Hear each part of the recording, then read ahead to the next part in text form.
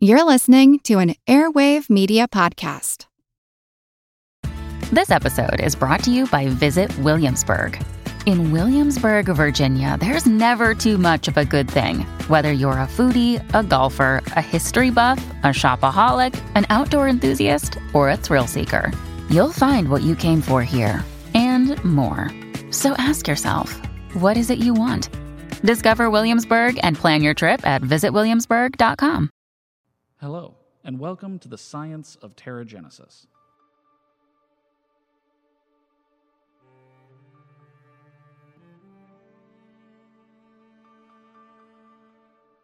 Episode 3, Surface Temperature.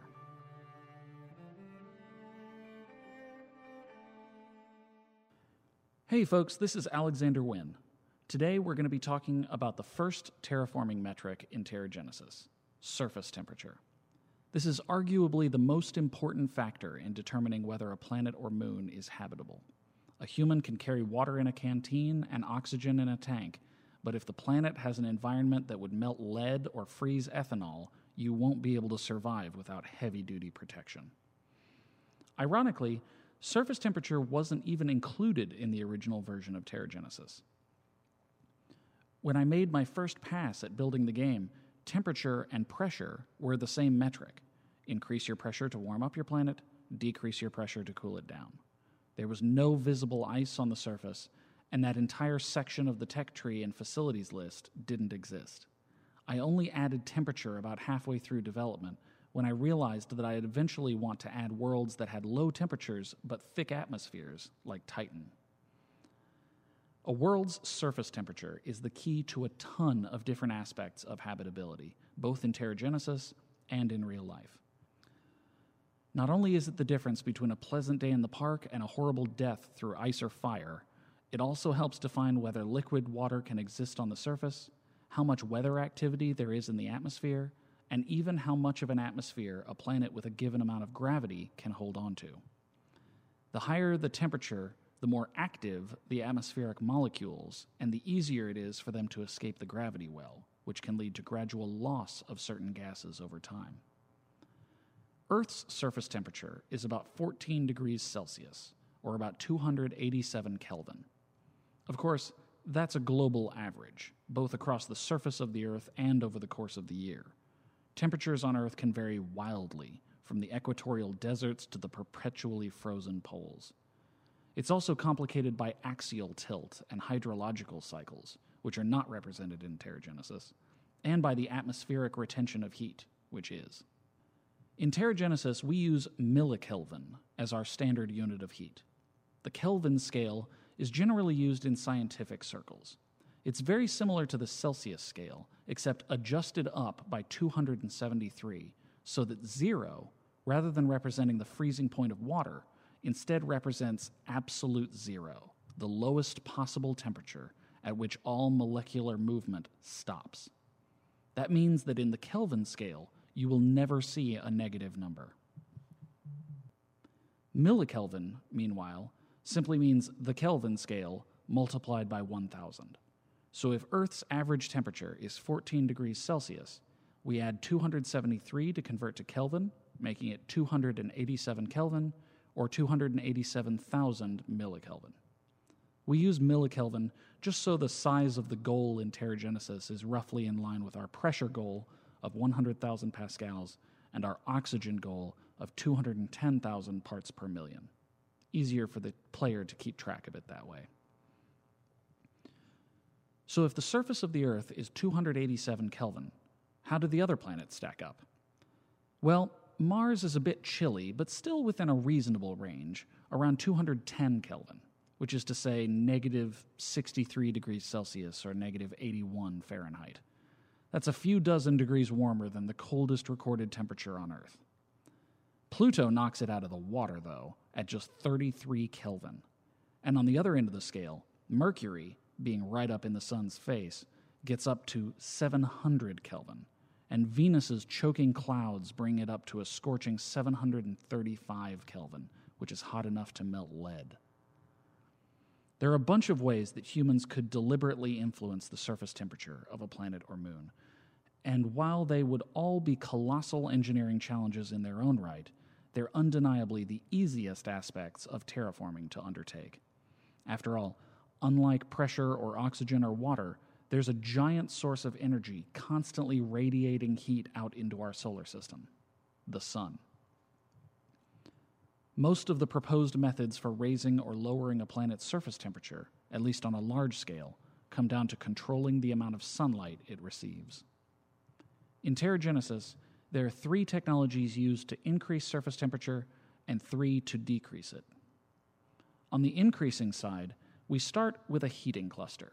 This is literally the kind of thing you might find on a cold restaurant patio, a cluster of small structures designed to release heat over a small area. It's unlikely to have any impact on a global scale, but it's a nice way to start warming up an icy world like Mars. After that, the players can move on to boreholes. These are essentially small man-made volcanoes, holes dug deep into the surface to release heat from the upper mantle. And finally, the largest heat-raising facility is the orbital mirror, which is exactly what it sounds like: a huge mirror in orbit designed to redirect the sun's light back onto the surface of the planet, essentially multiplying the amount of sunlight striking the surface. Such a mirror could be focused or unfocused, depending on the needs of the particular community on that world. On a world like Venus, however, these facilities would only add to the problem. There, the goal would be to lower the temperature, not raise it, so we have a different set of facilities to work with. The most basic is called the cooling plant, which siphons heat from the surface and turns it into electricity for the settlers to use. Like the heating cluster, it's unlikely to transform the whole planet on its own, but it's a decent place to start. After that comes the aerostat platform, a type of floating structure that could house buildings or even entire cities above the surface of Venus, and which would reflect back some of the sunlight before it reached the ground. Since Venus's atmosphere is thicker than seawater on the surface, we could literally float above it, just like ships on the ocean.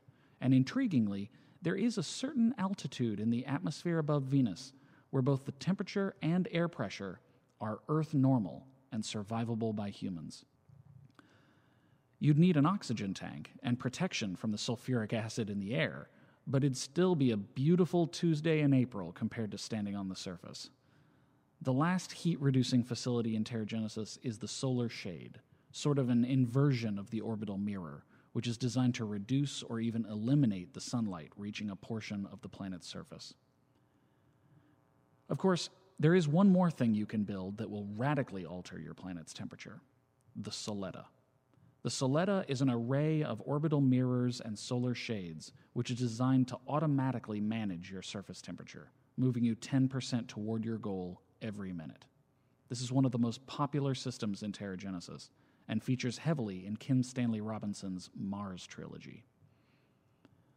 Whether in Terragenesis or in real life, getting your planet to the right temperature is the first step toward terraforming it for human habitability. It'll be a huge and complicated process, but altering the environment of any planet will likely start with adjusting its temperature. As soon as your tech isn't freezing or melting the moment you go outside, you can really get to work transforming the planet into a new Earth.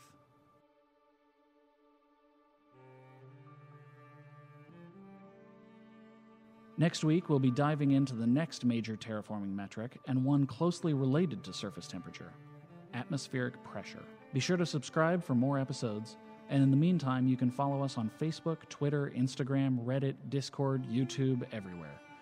You can also check us out at edgeworksentertainment.com and terragenesisgame.com. And don't forget to leave a review for the podcast. It really does help. And if you haven't played it yet, be sure to check out Terragenesis. It's a free download on iOS or Android, and coming soon to Windows. Happy terraforming.